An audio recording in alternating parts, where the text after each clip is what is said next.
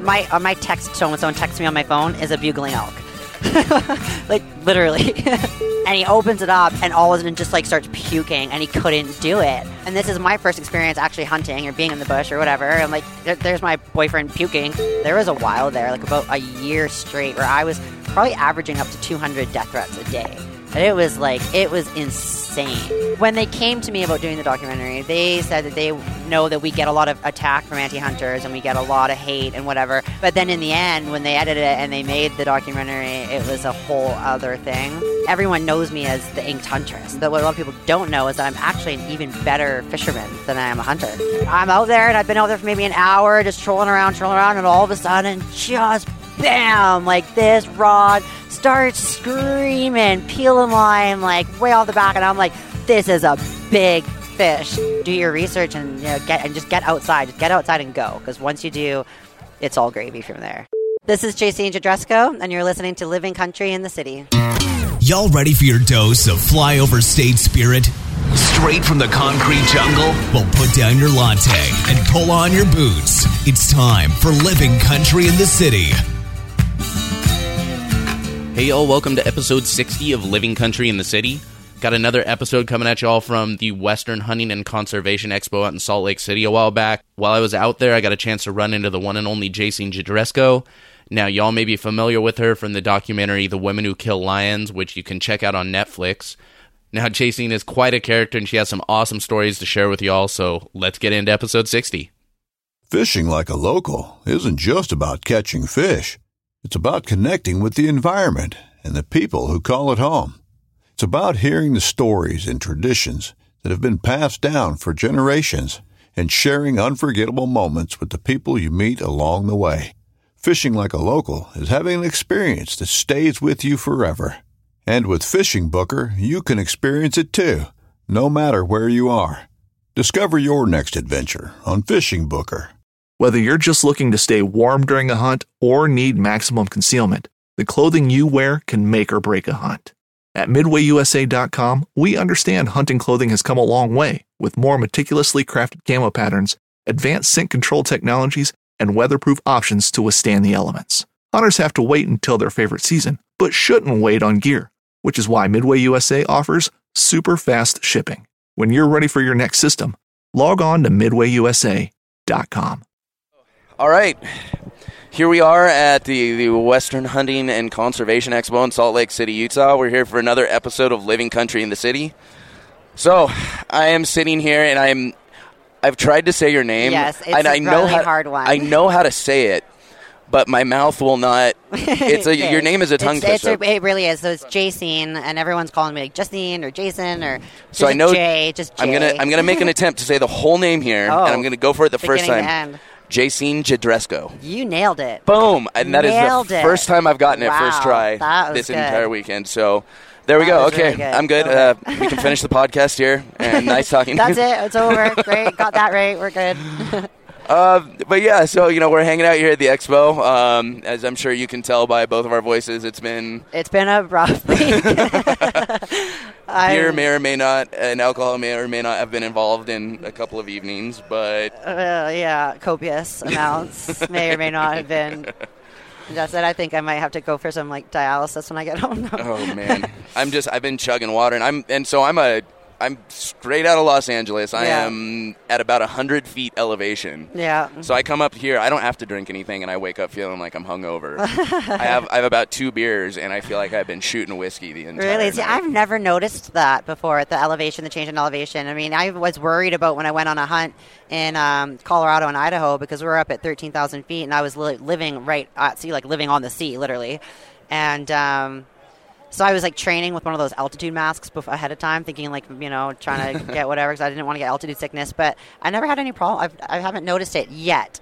I'm waiting for the time I end up on top of a mountain somewhere and I'm sicker than a dog. So I've noticed it a couple of times. Generally, it's not too bad, but I noticed it at really weird times. Mm-hmm. I was here for the Total Archery Challenge. Yeah. And most of the time I'm hiking the hills, I'm doing fine, but then I randomly notice it when I'm walking up the stairs into the building or something. I'm suddenly feeling short of breath. It's super random time.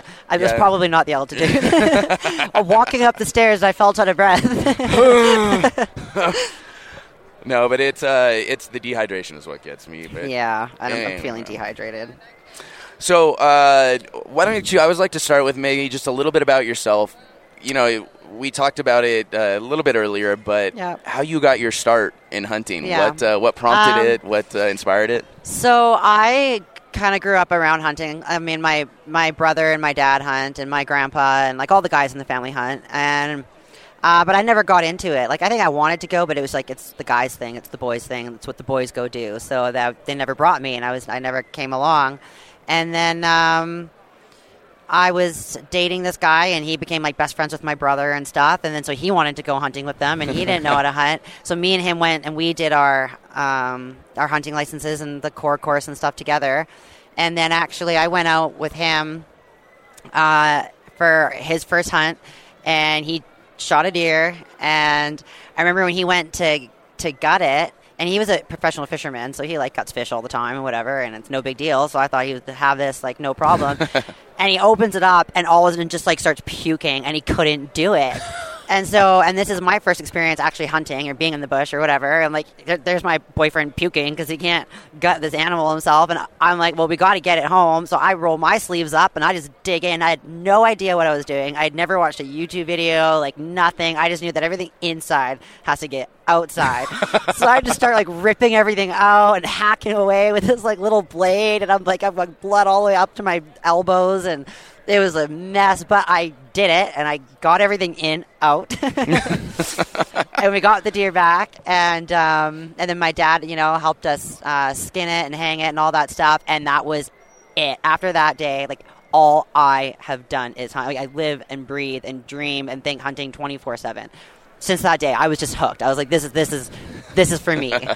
And I didn't even, it wasn't even my deer, right? And I didn't even, take the shot on the deer, but just that whole process of gutting it and skinning it, and like that, it was just so primal to like go get my own meat. It was just so, primal and like natural that's it. I've just been obsessed ever since. I mean, it's that connection. It turns into an absolute obsession. It is. It totally is. There's a hunter in every human being on this planet.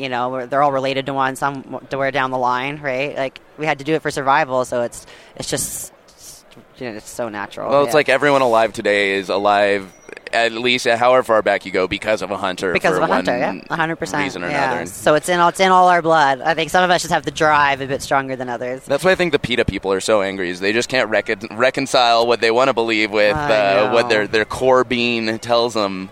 I get so much flack from them. I mean, there's especially once, like, every time I go on a hunt, then it blows back up again. But there was a while there, like about a year straight, where I was probably averaging up to 200 death threats a day on social media. And it was insane. And it's like, started to die off now. I don't know if it's because, probably mostly because I've been just blocking everyone and deleting any negative comment. I just don't even bother anymore. I'm just like, okay, you're gone. But yeah, they don't get it. They don't understand. But yeah, so that was the first hunt, and first experience anyways. And then I went out about a week later, and I was hunting black bear. So that was my first hunt of my life, was black bear, for my own tag. And it was just took off from there. I was living in BC at the time, and then I moved to Croatia. And I actually just moved back to BC from Croatia now last year, so I'm just kind of moving all over the place. And then living in Croatia was super awesome, because then I was living in Europe, and I could like hunt all these different countries all over Europe, and I could drive there or fly there in a shorter time than it would take to fly across Canada anyways. So then I started doing the international thing, and I was just like getting all these like super cool animals in all these different countries, and and then ended up down in Africa, and it just kind of like took off, and then came over here to the States and did a bunch of hunts over here, and I just can't get enough. It's just all I want to do all the time. Like, so now I'm about to ask you the impossible question, and I guess it's a two-parter here. So there has to be at least and they don't have to be the same one, but a hunt that really sticks out, but maybe like a favorite, not necessarily a favorite, but one that really sticks out as an amazing hunt, and then maybe like a favorite animal. And they may not be the same. You may have had an incredible experience with a hunt, but what would you say? Maybe start with the animal. Like, what's maybe your favorite thing that you've ever harvested? That I've harvested. Because you have quite the variety to pick from. I do have quite the variety to pick from. Oh, that's a tough one. My Basidy ibex in Spain.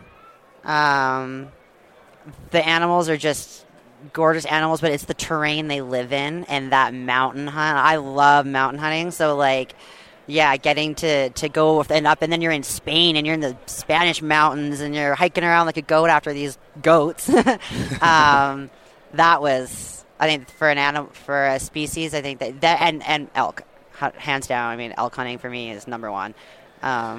That's what got me hooked. Yeah. Like, I mean, I started kind of getting into hunting, and I was like, I sat in a tree stand with my ex, ex's family, and a few things. But the second I learned about elk, like, I mean, I'd heard of them. It's like an obsession now. My text, someone texts me on my phone is a bugling elk, like literally.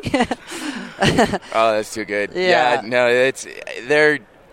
I mean, I've said it before on the podcast. Like, they're like a mythical creature. Yeah. They make this obscene, crazy noise, and they're enormous. And there's just so much about them that's so amazing and awesome. I know it's funny because like everyone always thinks when they ask me that question, my answer is going to be my African lion. Or, you know what I mean? That's what like everyone always assumes. And just because that is a big, dangerous animal doesn't mean that that. Because everyone has that appeal to it. It doesn't mean when you're actually a hunter that means that's the most important animal. Elk for sure is my favorite animal to hunt in the world. And then if I could pick like that one species, from international or whatever, I'd say the ibex.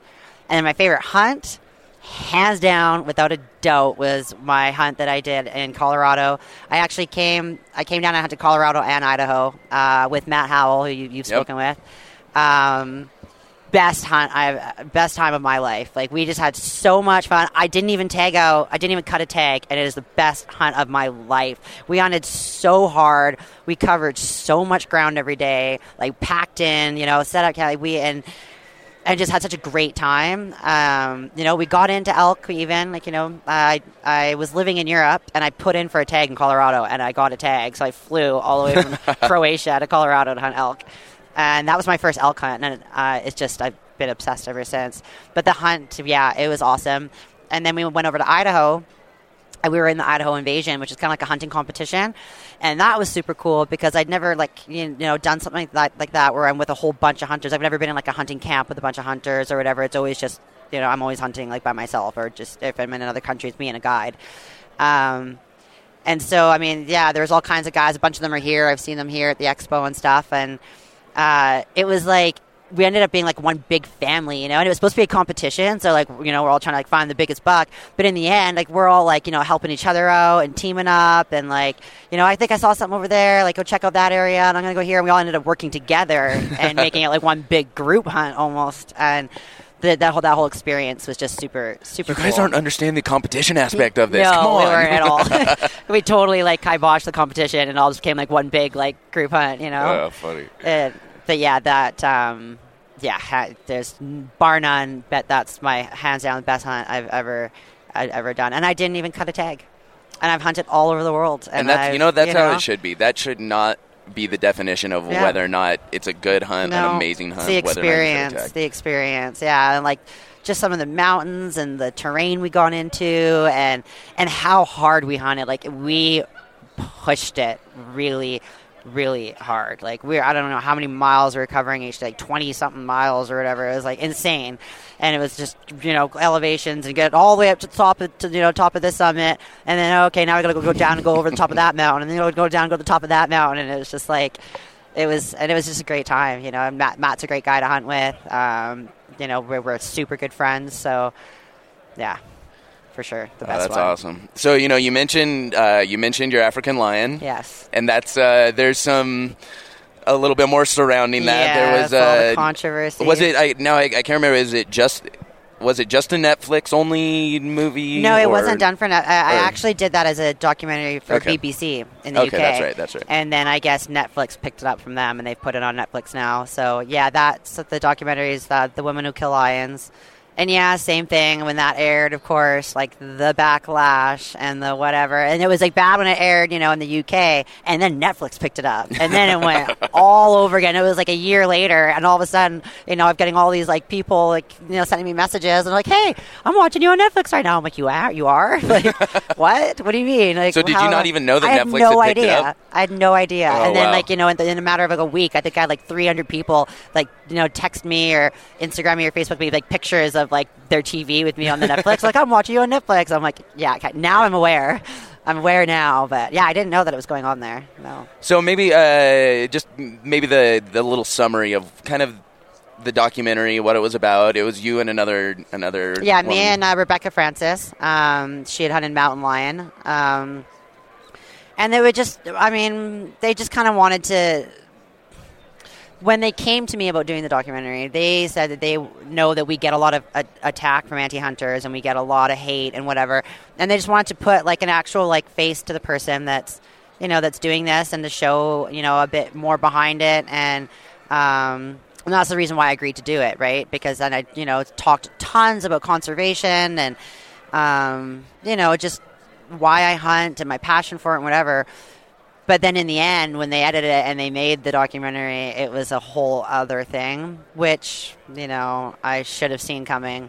But it's not that bad. It's not that bad. They do try to paint me, and they do build this profile of me on there that is not me at all. Like, so not. But generally, yeah, they followed me out. They came out to Croatia. I took them out on a hunt. Oh, man. We went out I took these guys out on this hunt, and they're not like outdoorsmen. Like, they make, documentaries. Like the guy that did it, he actually does that show Drugs Inc. Okay. Where he flies and like interviews these like massive drug dealers and stuff all over the world. So like that's what they're used to filming. So I brought them out on a hunt, and we're going up and down the mountains, whatever, and they're like dying and trying to keep up.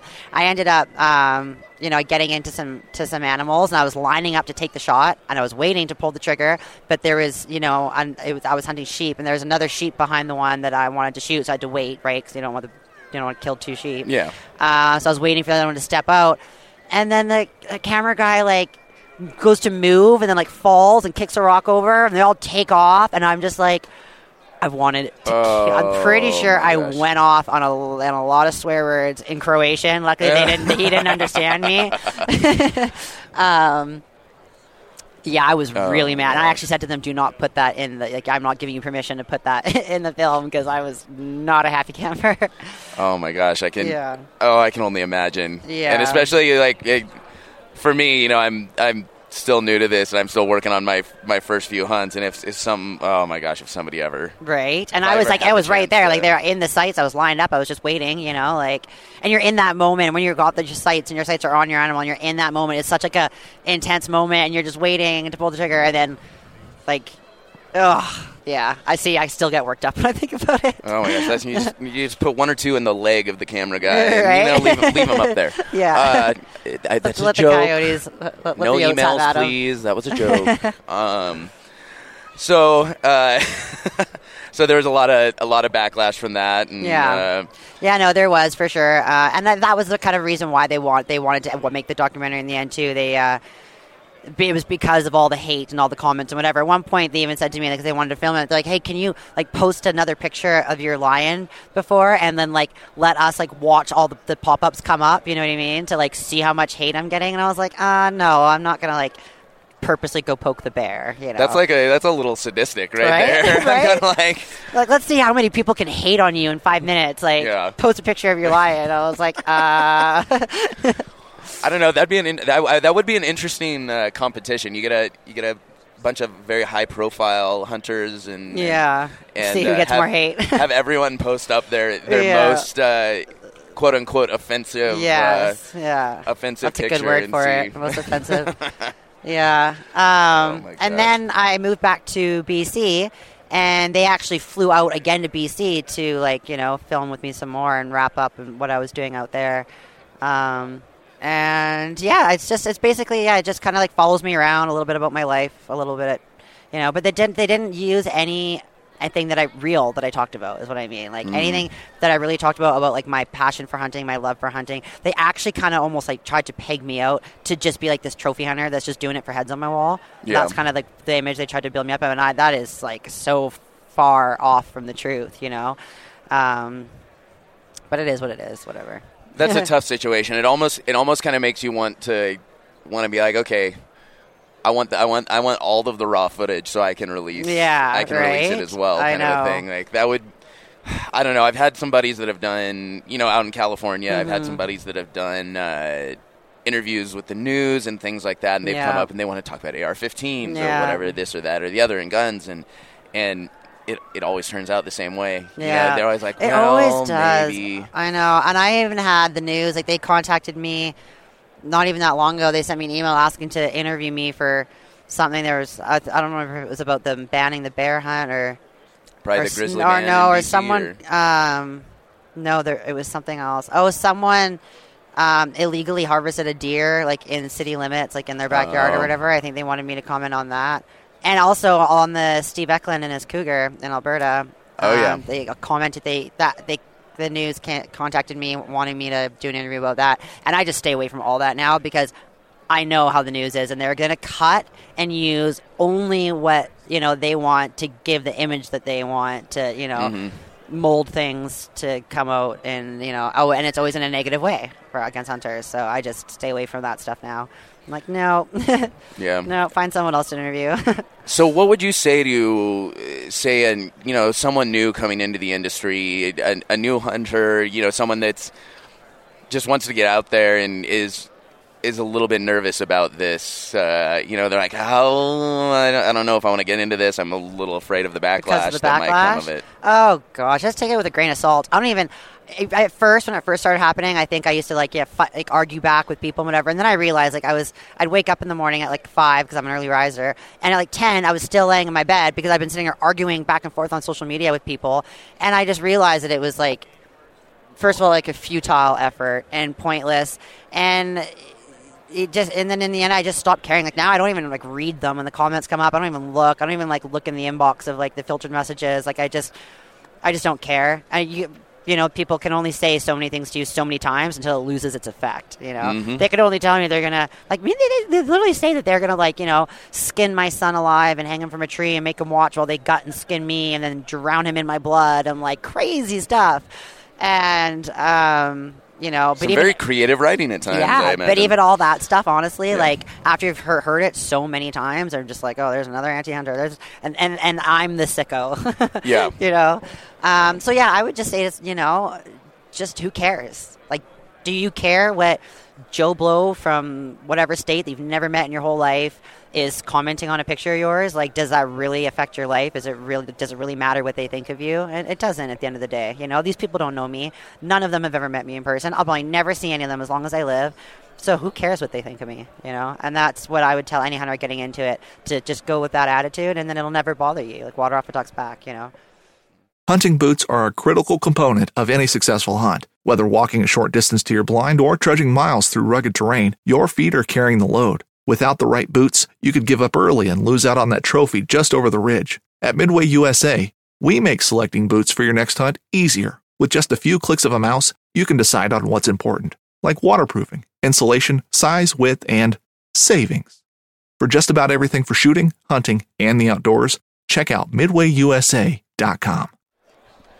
All right, so, and it's not just hunting that you're obsessed with, right? Yeah, so that's actually a funny thing because everyone knows me as the inked huntress and this hunter and hunter and hunter. And I know that I'm a phenomenal hunter. I do know this. But what a lot of people don't know is that I'm actually an even better fisherman than I am a hunter. Okay. I grew up on the West Coast, BC, right, on Vancouver Island. So salmon and halibut fishing is just part of life.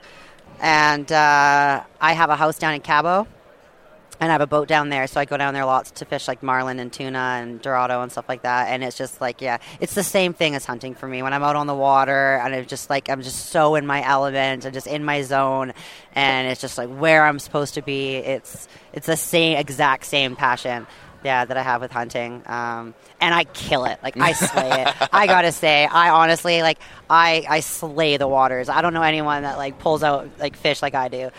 I'll admit I am a absolutely horrendous fish. However bad I am of a hunter, I'm probably worse of a fisherman. I grew up. That's one thing I did grow up doing. I grew up fishing, but it was it was literally not even one specific type of fishing, but one specific place. Yeah. I just grew up every year. We'd go to this lake out in Kings Canyon, Sequoia National Forest area, and we'd hunt it. It was lake fishing. I grew up. I knew exactly how to set up my rod, and that was the whole thing. And now, I'm traveling around and I'm hunting these places, and I realize I have no clue what I'm doing. When it comes to the ocean, that's even a whole different bag. That's my vibe, is the ocean. I'm not as good. Like, I haven't even done a whole lot of lake hunting because, I'm always on the ocean. I do bring a trout rod if I'm out, hunting, and I'll pull out some trout and cook them over the fire or whatever, But, deep sea fishing, ocean fishing, that is my thing. That is my bread and butter. I actually, it's like my family's house down there.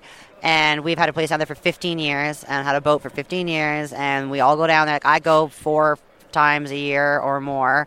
Every few months I fly down just to go fishing. And all my friends are like, oh, yeah, we'll come to Cabo with you. And I'm like, okay, but I'm going to fish. Like, every day, right? We're not sitting on the beach here. It's not like, it's like I'm going fishing every single day, and they're like, oh yeah, no, like, we get it. And then they come down, and like, literally I'll be there for 12 days and I'll go fishing 12 days. And they're like, can we do something else? And I'm like, you don't have to come. Like, you don't have to come on the boat. You can go do whatever you want. They want to go to the bar, they want to do the Mexico thing, right? But it's a second home for me. So like, I go to fish. And so my mom had the biggest tuna that anyone had caught in our family for the longest time, and it's been mounted up in our hunting house, actually, that we have back home. And it was a giant. And last year I went down and I ended up catching a bigger tuna than hers, which is like, now I hold the ranking of biggest fish or whatever. And then a few months later I went back again. And not only did I catch the biggest marlin anyone in my family has caught, I shattered that record by 3 times bigger. 3 times, just like 3 times bigger than what anyone had caught in my family and on the boat down there. That marlin is massive. Like, he is huge. He's like 13 feet long or something. I don't even know. The mount actually just got to the house before I left to come here, so I didn't even open the box yet. This massive box sitting in my front yard right now. It's huge. Now this was the story Matt wanted me to make sure to ask you about, because I hear it's quite the adventure getting that marlin in. Oh my gosh, you don't even know. I actually remember us talking about that last night. Now you're remembering it now. It just came to me. Yeah, it just came to me because we talked about fighting it to the death. Yeah, right? Yeah. So it's a blue marlin, first of all. So, and blue marlin, when they hit hard. Like, they take off. And so we're just trolling around. I'd actually gone fishing every day. I've never caught a blue marlin in my life before. There are plenty of striped marlin, tons of striped marlin, but I never caught a blue. And I've been down there. I went fishing 4 times, and all 4 days I hooked blue marlin, but couldn't get him into the boat.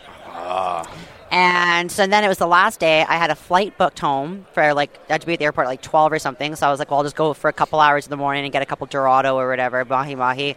So just some more fish to bring home. So I was like, I'm not going to go for a marlin today. I don't have a lot of time. But I still want to go fishing. Like, always last day, I'm flying out that day. I still get up and go fish, and then go to the airport and fly home. Like, that's how much I love to fish. So I'm out there, and I went by myself. I had a friend that was down in Mexico with me, but they were just like, no, I'm not going again. I'm not into the fishing thing like you are. So I went by myself. I do have a captain down there that works for me that is, he just drives the boat. But I'm fishing and running all the gear and doing everything up the back. He's just, up top driving.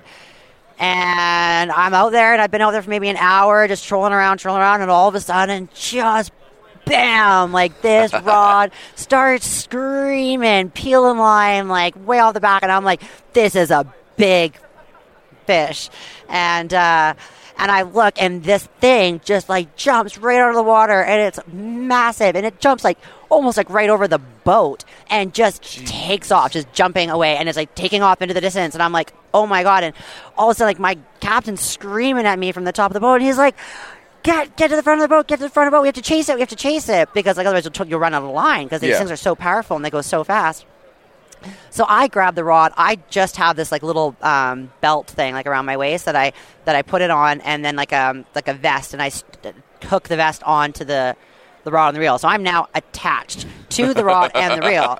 So if this thing like pulls me overboard, like I'm drowning to death and dying, because this massive fish is going at like this speed of sound and dragging me underwater kind of thing. So I was like trying real hard to not fall in. And then as my captain puts the boat in like full throttle to chase this fish, and it was still gaining ground on us, and we're full throttle. I'm holding onto the rod. I'm trying to get up to the front of the boat. I'm like trying to get around the side of the boat, but they're falling off. The boat's up and down, slam full throttle, like chasing after this thing. I'm like holding on to the bars. I'm like trying not to fall in, thinking I'm gonna die because of this fish. Oh man, and that was just the fish hitting the line. That was the beginning. So I finally get up to the front of the boat, whatever. We're chasing it. It finally slows down, and then you start the battle, right? And this thing is massive. Like I'm only 5'3", right? So I'm not a very big girl, and I've got like all this weight on my arms. Like this fish was like well over 600 pounds, and I'm fighting it, and it was a super battle. So after I don't know how much time, we started thinking like, we're not going to be able to get this thing in the boat. Like my captain's actually looking at me, and he's like, oh, fish is too big, senora. Like you have to cut the line, too big. We can't do it. We need help. But I'm like, she cut the line? Are you kidding me? And I'm like, either this fish dies today or I'm going to die, but one of us is going to die. And I was like, I'm not letting this thing get away. I was like, this is massive. This is a once in a lifetime fish for me. I was like, not happening. No way. This is like 3 hours in. And then he's like, well, pump and reel. And I'm like, I am pumping and reel. And we're screaming back and forth at each other. We're yelling at each other. And then at one point, the fish, it was like probably like 20 feet off the back of the boat.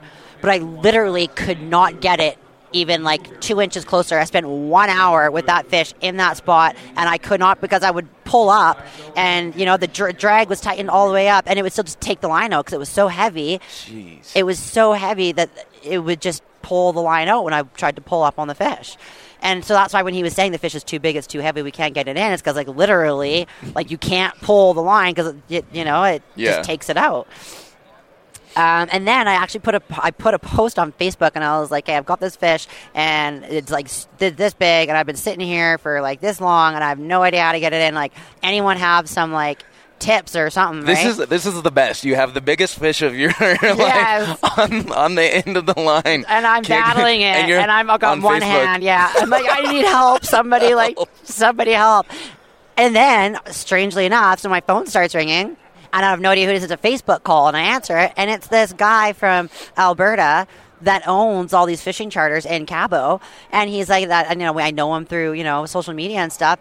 And he's like, oh yeah, and he's like, no, I'm going to send my boat out to you with my whole crew, with all the guys. Give me your coordinates. He's like, we've got the full chair that we can like buckle you into and help you out. And I'm sending a videographer to come film it and everything. Like, we got your back. Don't worry about it. Like, I'm going to save you. And I'm like, oh, well, thank God. But then the fish ends up moving and going for another run again. And so I chase it again and put the boat full throttle again and catch up to it and then slow down. That happened maybe 3 or 4 times. And I'm battling this thing. And now I'm like 4 hours into fighting this fish. My arms are like dead, and the water's just starting to get so rough. Like these waves, I'm sitting on the back of the boat, I'm battling this fish, and the waves are just coming right up over my whole head, and I'm getting all the salt in my eyes. And like it was nice because I was so hot. Like it's Mexico, and you're like working out the hardest workout of your life for hours and hours and hours. I'm like sweating, I'm hot. It's like this like cold water felt good, but then the burning eyes and the salt in the mouth, and it's just coming wave after wave after wave. And we're looking off on the horizon, and we're looking in the distance. We're like, where's this boat that's coming to help us? Like what's going on here? It should have been here like half an hour ago. So I look on my phone, and he tells me, he's like, oh, sorry, like I sent the boat out, but the Navy or Coast Guard stopped us and sent us back and said no boats are allowed to leave the harbor because there's huge storms coming in. Oh, jeez. And I'm like literally in the middle. They can't even see land anywhere around me. And now there's this massive storm coming in, and they've like grounded all boats to not leave the docks. I'm like, are you kidding me right now? And now I'm really starting to get scared because it's even starting to get dark, and I'm just like, like, I don't want to be stuck out here in the middle of a storm for this fish. And even I'm starting to think maybe, like, should I cut the line? And I'm like, no. What am I thinking? Oh, yeah. So on top of that, I was supposed to fly home that day, remember? Yeah, of so course. I totally missed my flight home. I was like, whatever. I was have to book a new flight the next day. Like, I'm not getting on the plane. I don't care. Like, this fish is getting in the boat. Yeah, so there were so many things that happened in that 5.5 hours. So, okay, so almost falling off the boat, chasing it. Boat's coming out to help us. They get stopped. They get whatever. And I'm like, finally, I get the boat. I get the fish, like, close to the side of the boat. And my captain goes over to try to gaff it. And I'm like, oh, finally, like, this is it. This is the end of it. I'm, like, so tired. And what does it do? The fish just takes off again. And starts spooling, taking line, going right down to the braided line at the bottom of the reel. And we're like, we had 3 times we had to actually get another rod and get it ready to tie onto this rod to, like, throw the rod in after the fish because it took so much line because it goes so far. But now I've been like... Is that like a thing? Like, yeah. I know nothing about deep sea fishing, but is that like a normal thing? It was that day. And it takes off again, and I'm just like, I don't have the strength in me after like 5 hours of doing this to do this again. Like, all that line gone again and bring it all the way back in again. I was like, oh my God. And I was like, but I'm not cutting the line. My captain again, seeing her too big. We need help. We can't do it. It's too big for us. Like, cut the line. And I'm just like, I'm swearing at him. I'm not cutting that line. Like, not a chance in hell. Da, da, da. I get the fish close to the boat again after that last long one it took. It's been, hours and hours. The whole thing ended up being 5.5 hours beginning to end. And it's getting close to the boat. And then it just stops for a bit and did that stop sitting thing again where I can't get it to come any closer. And I'm just like, you've got to be kidding me. And then all of a sudden it just goes down. It's taking line. And I'm just like, oh my God, I'm going to kill somebody. And my captain looks at me and he goes, no, it's going down. Like, it's not going out. It's going straight down. He goes, it's going down to the bottom of the ocean to die. And I was like, please tell me that's what it's doing because I cannot do this anymore. And I was like, I said one of us is going to die and we're going to fight to the death. And in the end, that's happened. I literally fought this thing until one of us died of exhaustion. And it went down to the seafloor to die. And then what was even worse then, though, and now it's dead weight of a fish trying to bring up from the bottom of the ocean floor. Whereas before, you pull on the nose and it swims up and kind of goes, with the current. Well, now it's dead flat fish that I got to now pull up from the bottom of the ocean floor. Jeez. And it was just like, so and when it got to that point, we actually ended up kind of like doing what they do with like the big game tuna fishing and hand lining it up because it was so heavy and it couldn't pull on the rod. It would just take the line out. Yeah. So we finally get it up and sure enough, it's belly up, and it's dead and I'm so happy. But now we got to get it in the boat. Now, I mean, my captain, he's this little Mexican guy. He's smaller than me, and I'm 5'3", and he's like half my size. And we've got this like monstrous fish that we now have to like somehow gaff and drag into the boat. So that took us, I think, like another hour to even get it into the boat. We're like, 1, 2, 3, pull. 1, 2, 3, pull. Then he's like, I said pull. And I'm like, I am pulling. It's so heavy, I can't get it in. Oh gosh! But when that fish finally was in that boat, I don't think I have ever screamed and jumped and like been so happy and relieved at the same time. I think I actually made a video of it. Like as soon as it came in, I grabbed my phone and did a live because everyone was now following me and following the whole story. Like every half hour, did you get it in? Yeah. What's going on now? And there was like, I don't even know how many people like following the story now because I made the post that I've been fighting this huge fish and they all want to see it. So I jumped on and I was screaming up and down and jumping and oh man, we got back to the docks. And nobody believed it. And they were like, everyone, all the different, the guide boats and everything were all coming to see this fish that this little girl brought into the boat. No one could believe that I did it. And my captain's like, she did it all on her own. Like, I had to be at the top driving. I couldn't be helping her on the back of the boat. And, oh, yeah, it was... I feel like I'm still even missing a few things from the story because I remember there was like 10 crazy things that went on in this 5-hour battle, but you get the gist of it. Oh my gosh. Like I'm like super like I'm all pumped right now. Right? Like, oh yeah. You want to go catch a fish right now. Oh my gosh, that is absolutely it was an epic battle for an epic fish. That's like Hemingway Old Man in the Sea kind of That is my best harvest of my life right there. That one, because that was a one-on-one like battle for hours, fighting back and forth. Like, that's I can't even think of any hunt where I've had any kind of like battle like that. You blow a stalk and then you got to pick it up and blow the stalk again, but not like this was like one-on-one, literally like on the either end of the line, fighting each other. Like, oh, just absolutely epic.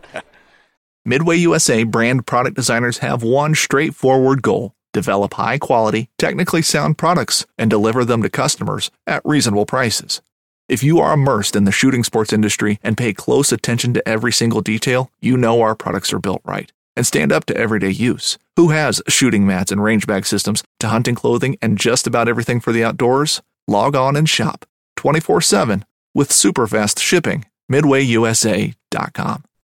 So what was the total time? Like, how long from like when you first hooked the fish really to from when I first hooked it to when I got it up to the side of the boat was 5.5 hours, and then it was like, I don't know how long to get it in the boat after that. Jeez. So you're probably talking a good 7 hours. Oh yeah, for sure. Holy and crap. then we had to drive all the way back, and I was looking at the GPS and realized this fish was so big and so powerful.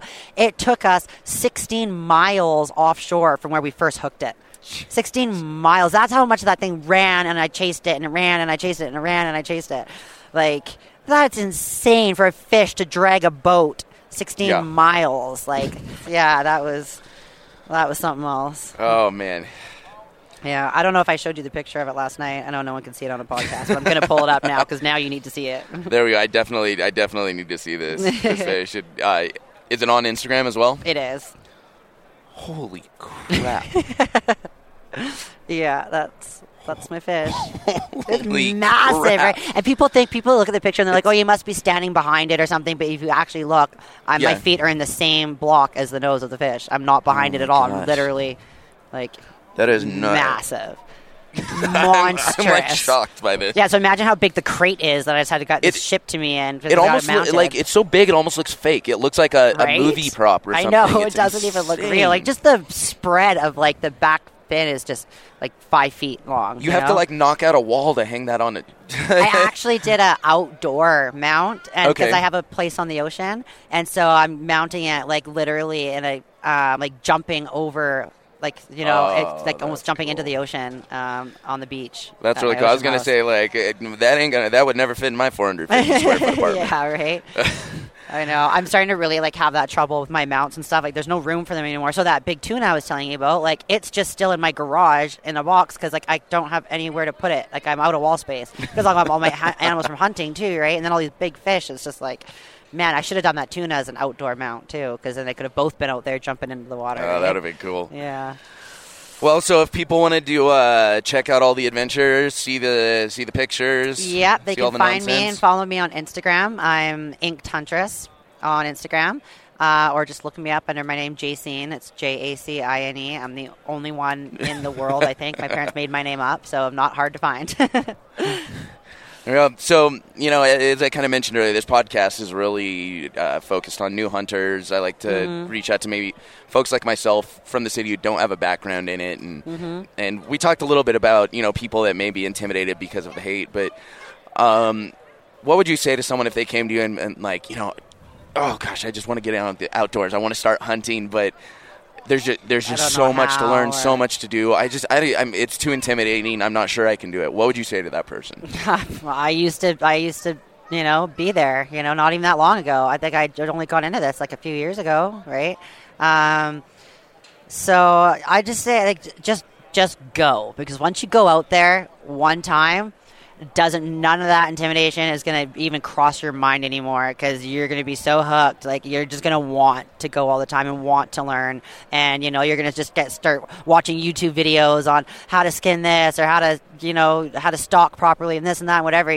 Just do your research and, just get outside. Just get outside and go, because once you do, it's all gravy from there. That's the biggest thing for anyone intimidated or anyone not sure.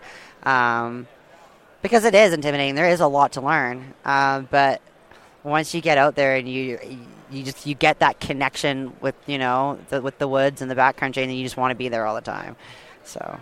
That's awesome. Well, thank you so much for taking the time to hop on the show. I know it's been great. It's getting to be a long day, so yeah, it's going to be a long night too. I think it's about time to go grab a beer, grab a burger, and you've got your ladies' luncheon. I know. No, ladies' luncheon. Sorry, no, that was There's yesterday. the big banquet tonight, the auction. Yeah. It's near so impossible to keep up. There's at least 3 events for every time of day. Yeah. But, well, thanks again for hopping on. Thanks for having me on.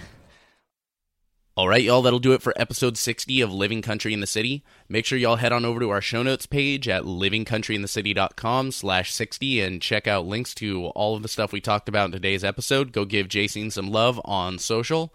But in the meantime, keep it country, y'all.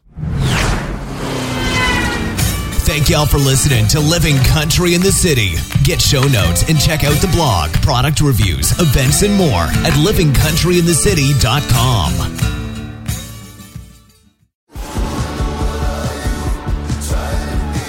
Pursuing wild game in wild places. Tune in to Hunt Stand Presents Saturdays at 8:30 p.m. Eastern.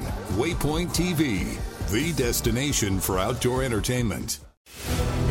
When you go out there and the fish are where you think they are, any one of these casts could be the bite. It's the most exciting fishing that I know, right here at Hawks Cave. Oh, that's awesome! Experience the best saltwater fishing the world has to offer. Don't miss Thursdays with Saltwater Experience, brought to you by Golden Boat Lifts, every Thursday night from 7 to 10 p.m. Eastern on Waypoint TV, the destination for outdoor entertainment.